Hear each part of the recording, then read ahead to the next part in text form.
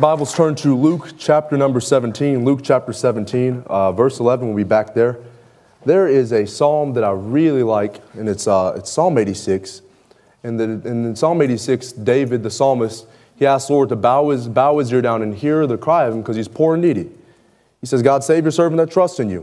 He says in verse number 3, be merciful unto me. But then he finishes in verse number 11, he says, teach me thy way, Lord, that I can walk in your truth, and have my heart to fear your name. For great is your mercy toward me, for you have delivered my soul from the lowest hell.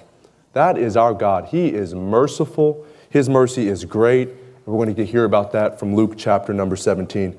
Luke 17:11, we'll go back through this just a little bit more. There's so much truth here. There's so much to unpack. Cannot be more excited about it.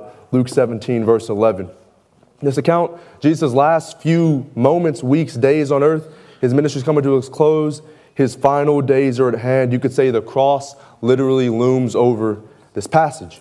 And as he enters into the certain village, verse number 12, lepers stood afar off. On his journey to Jerusalem, he goes to a village, and within this village there are lepers. Jesus journeys past a leper camp. Leprosy, it's an awful skin disease. It wouldn't be like the leprosy we know today, but it'd be a bacterial infection of the skin. It's defined as this. The disease would begin with specks in the eyelids, palms, head, scalp, gradually spreading over the body, bleaching the hair white wherever they appear, crusting of the affected parts with white scales, causing terrible sores, pains, and swellings. From the skin, the disease would eat inward towards the bones, rotting the whole body piece by piece. It was something bad. There's 10 men suffering with that. It was especially bad in Israel. Our God is really clean. That term cleanliness is next to godliness. God is really clean. It was especially bad in Israel. God had given whole chapters about dealing with people with leprosy, its diagnosis, how to deal with it. You could think of priests back then as health inspectors per se. How to deal with it in a house, how to deal with it in a person. Some people would turn up bald and they'd start balding, and they'd send a priest over to make sure it wasn't leprosy. And if it wasn't leprosy, the priest would just say, no, you're bald, and anoint your head with oil. That really happened. But that was what happened back then. Leviticus 12:13, Numbers chapter 12 give you a little bit of insight into that. Leprosy was just not nasty. It resulted in a complete isolation from the main part of society. You weren't allowed to be with your friends and family. Work changed for you. Life changed for you. You could only dwell with other lepers outside of the camp. Look at what the Bible says in Leviticus 13:44-46.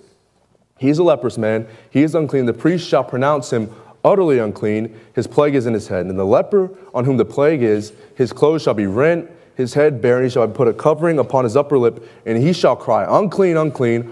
All the days wherein the plague shall be in him, he shall be defiled. He is unclean. He shall dwell alone. Without the camp shall his habitation be. It's a terrible disease to have. It was a terrible declaration you put in your life, but that's what these men had, and they're forced to dwell outside of the camp. So they couldn't dwell with the rest of society. These 10 men dwelled all together.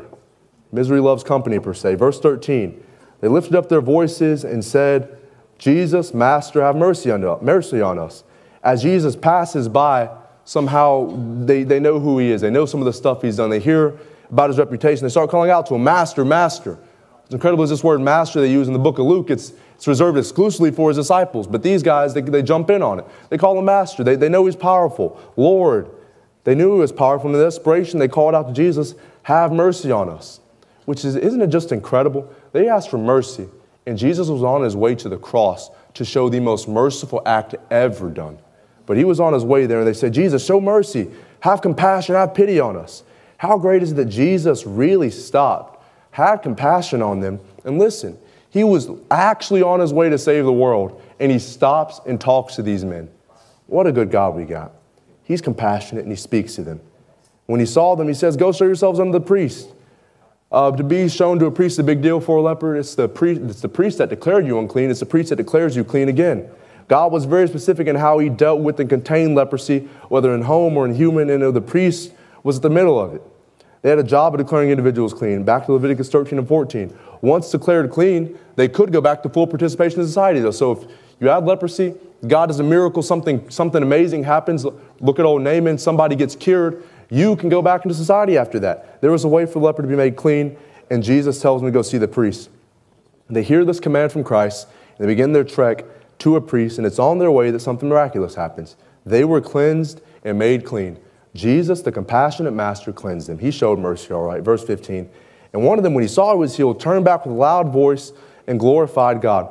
One of the men, upon realizing he was healed, had no choice but to turn back and go to Jesus. The others proceeded to go towards the priest and religious ceremony, but this man had to go back and see Jesus. One man says this about it.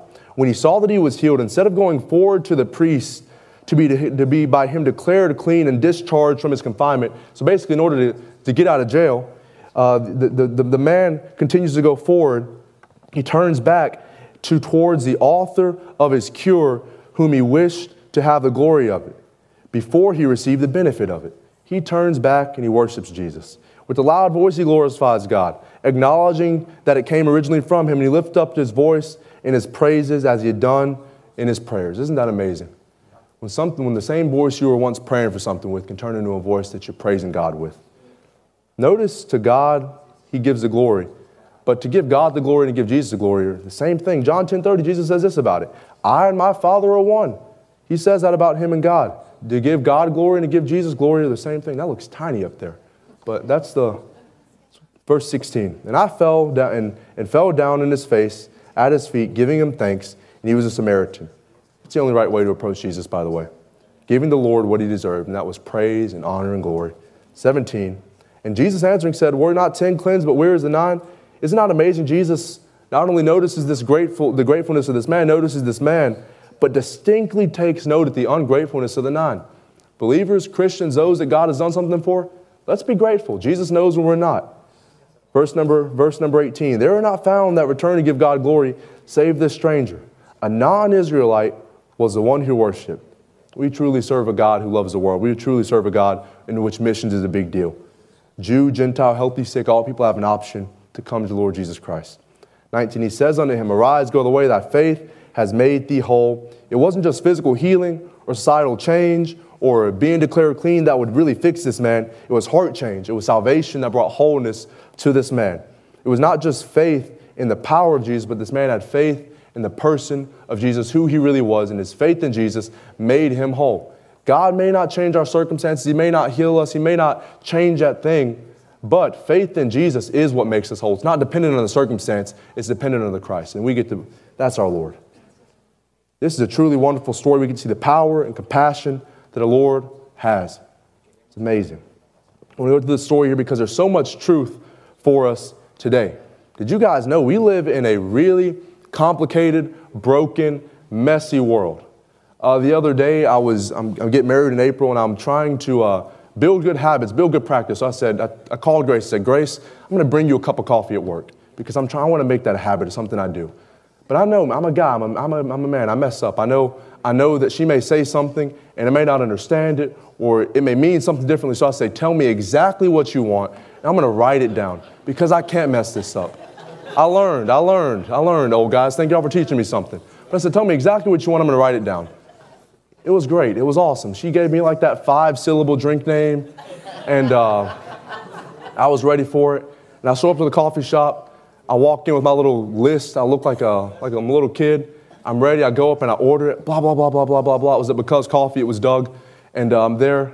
And Doug looks at me and he asked me a question. And this question put me in an existential crisis. I was nervous. He says, that's cool, Greg. Do you want that hot or iced? And I almost freaked out. I was scared. I didn't know that. I didn't know we did that. There's options on this, hot or iced. Grace is at work. I call her. She's not picking up. She's making Miss Wilson smoothies. I don't know. But she's not picking up the phone. So I'm panicking. I'm like, can I get a lukewarm or I don't know. But if Dave Ramsey wasn't around, I would have got both. But we figured it out. But this world is complicated. Things are just complicated. Things are just this world we live in is complicated. It's broken. I think you know this, that we live in a broken world. It's just a bad place. Creation was, Romans chapter 8, verse 22, we learned that creation is cursed. All of creation groans. Maybe you turn on the news and you just watch the news for a few minutes. You're like, man, this world is broken. It's terrible. I guess there's a reason it's called breaking news. It's not very good. You watch that. Jeremiah 12:4 says this, how long shall the land mourn? The physical earth around us mourns. It's not a good place. This thing called death entered when sin entered the world. Romans 5:12, Wherefore by one man sin into the world, and death by sin, and so death passed upon all men, for that all have sinned. This world is tainted and messed up and marred by sin. It's broken. Job 15:16 says, how much more abominable and filthy is man, which drinketh iniquity like water. Not only is our creation around us broken, but we as people are also broken.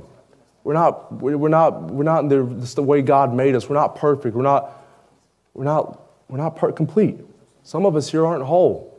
This world's broken. People aren't whole. They don't have all the answers. They don't have all the solutions. They hurt and they mourn and they grieve and they want and they long for things. People are looking for answers.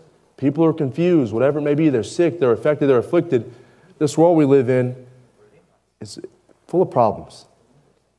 And Genesis 6:5 says this, God saw the wickedness of man, and it was great in the earth, and that every imagination and the thoughts of the heart was only evil continually.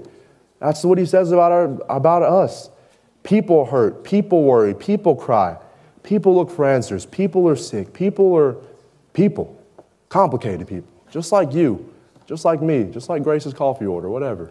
We're all complicated. If I can remind you of something, it's that Jesus takes those broken things, those bad things, and those things that don't make sense, and those things that are looking for more, those things that have a giant hole in the middle, those things that are just bad and broken, and he's really good at making them whole. And he's really good at mending them. He's really good at redeeming them. He's really good at saving them. He's really good at fixing them. And if I can remind you of something, Jesus fixes and saves people, hurting people, broken people, and he makes them whole. That's how the story ends. He fixed this man. And let me tell you, without Jesus, we are broken spiritually. We are broken. We are not how we should be. We're just broken without him. Psalm 34:18 is going to say this, the Lord is not in the middle of a broken heart. If you're here, you're going through something, you're hurting, you're grieving, your heart is broken, run to the Lord.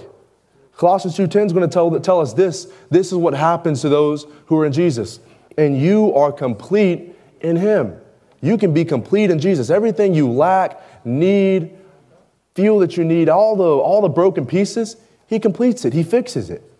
Look again at what Jesus says in 17:9. He says unto him, arise, go the way, for your faith has made thee whole. His faith fixed him. His faith in the Lord got him, made him whole. Jesus is in the business of making things whole.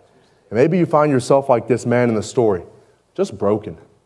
Broken relationships. Maybe you're here and you're not a believer, you're not saved, you got a broken relationship with God. Broken lifestyle, broken emotions. You just feel like something's lacking, it's just not complete.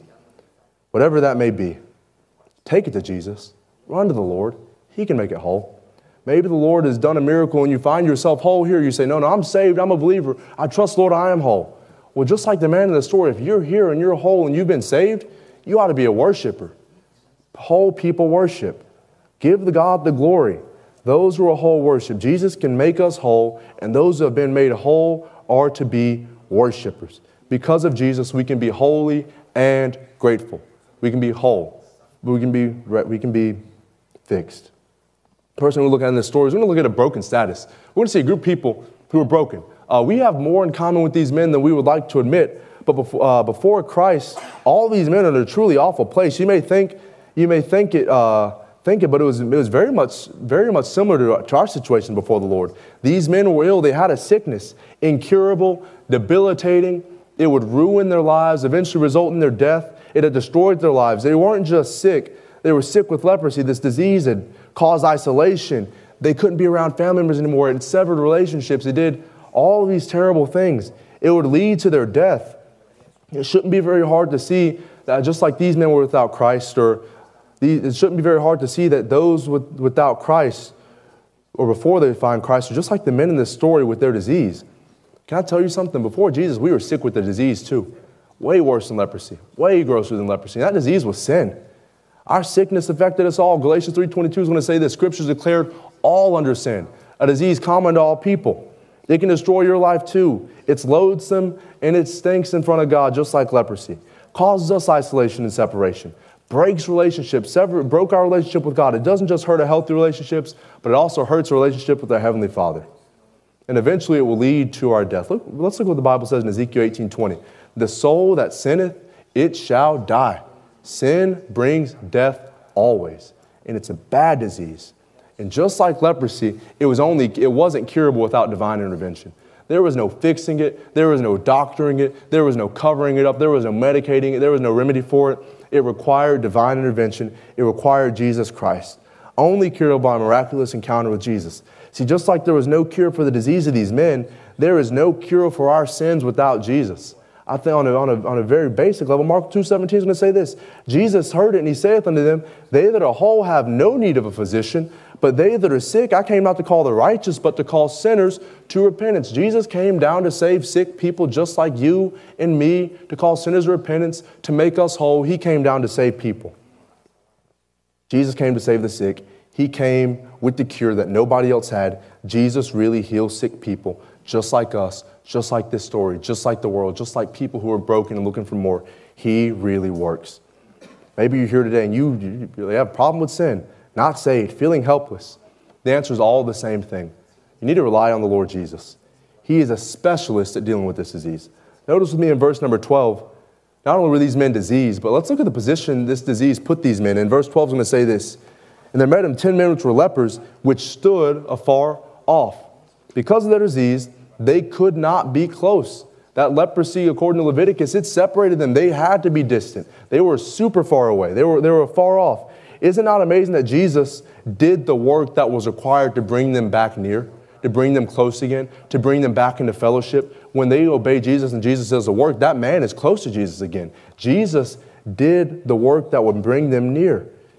By the end of the story, the man will be near. Hebrews 10:22 is going to say, Hebrews 10:22 is going to say this about what our Lord does. Let us draw near with a true heart and full assurance of faith, having our hearts sprinkled from evil conscience and our bodies washed with pure water. Because of what Jesus did, we can now be near to God. We can now be close. Just like the man in the story came close to Jesus, so can we.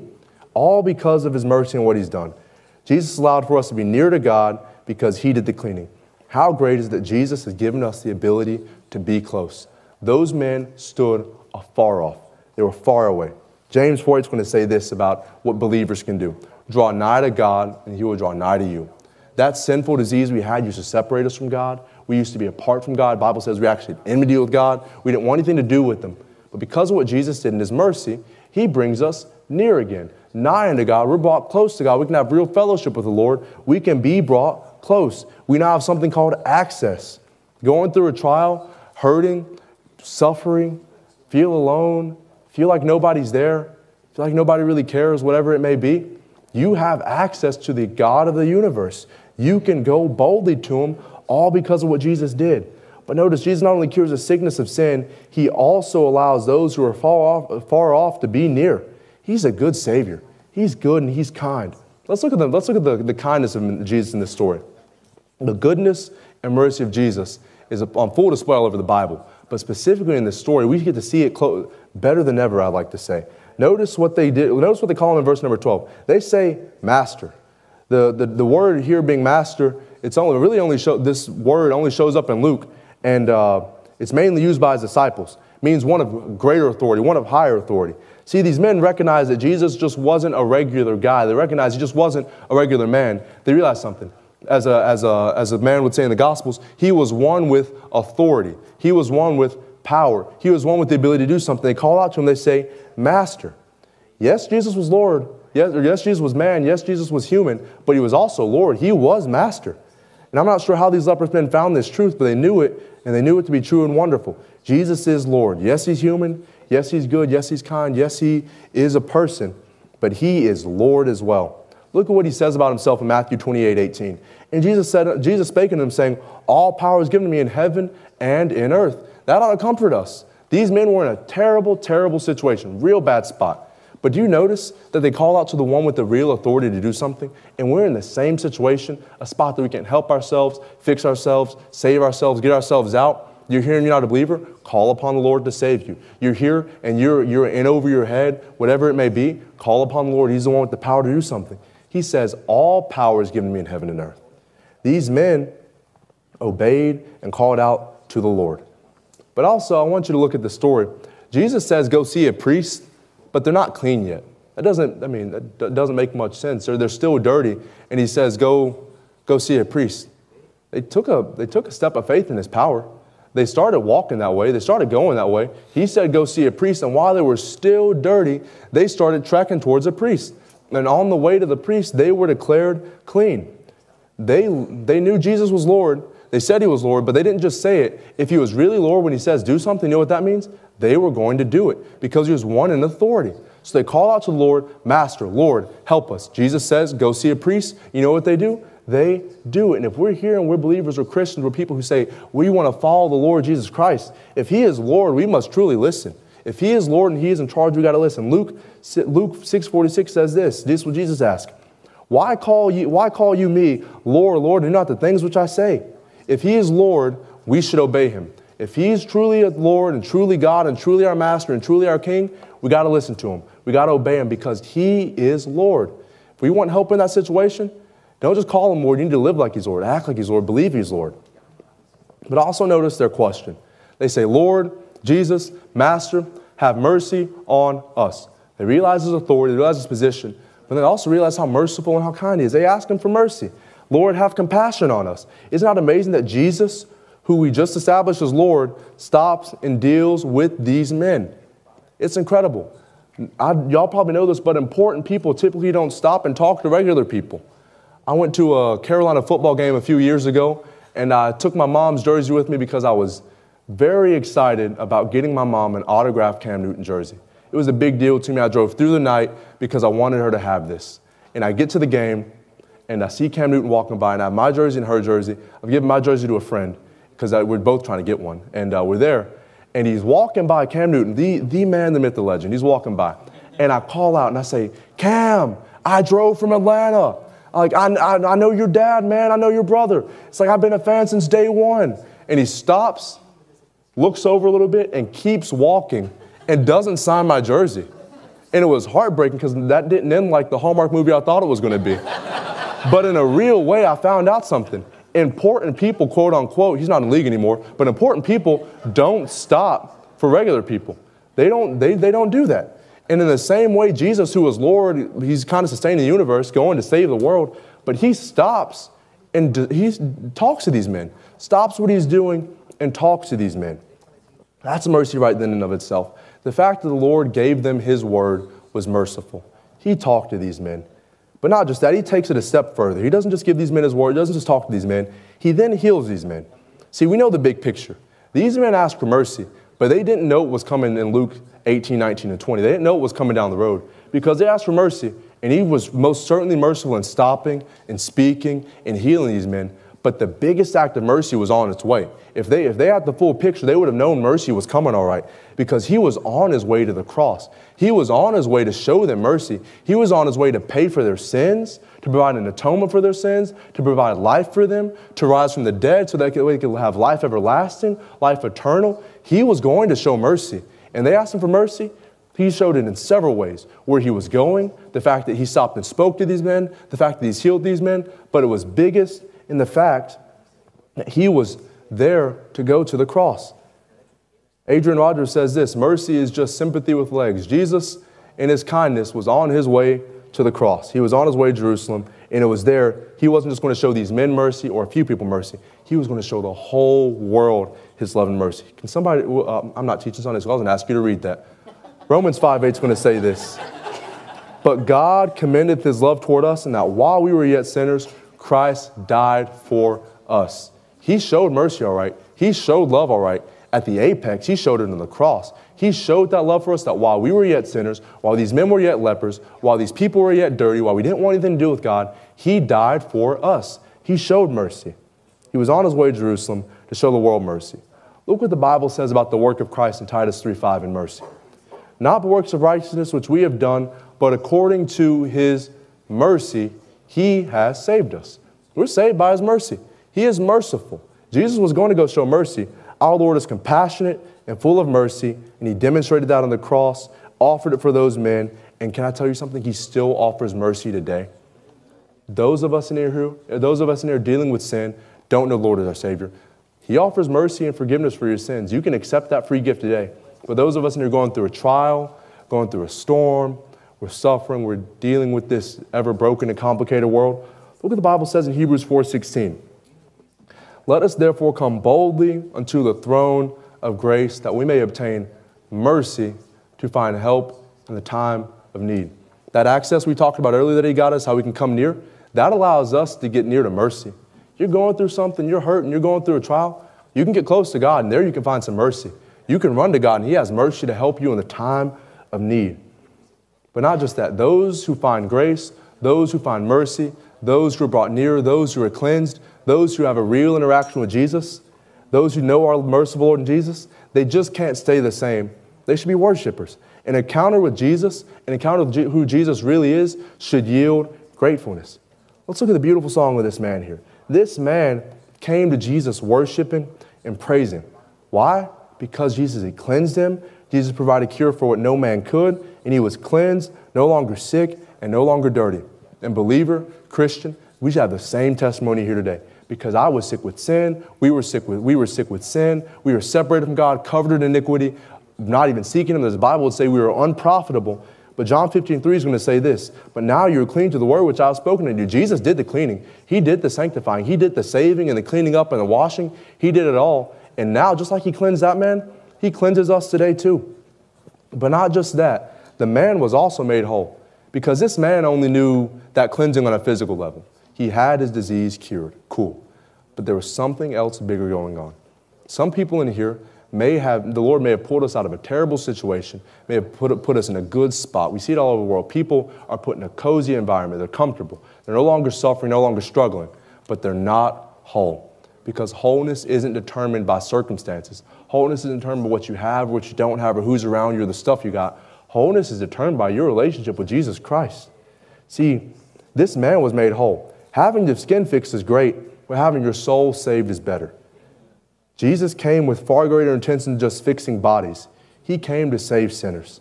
The other 10 men trusted in his power, but only one man believed in his person. Is it not amazing the man's wholeness wasn't dependent on his physical condition, but on his spiritual one?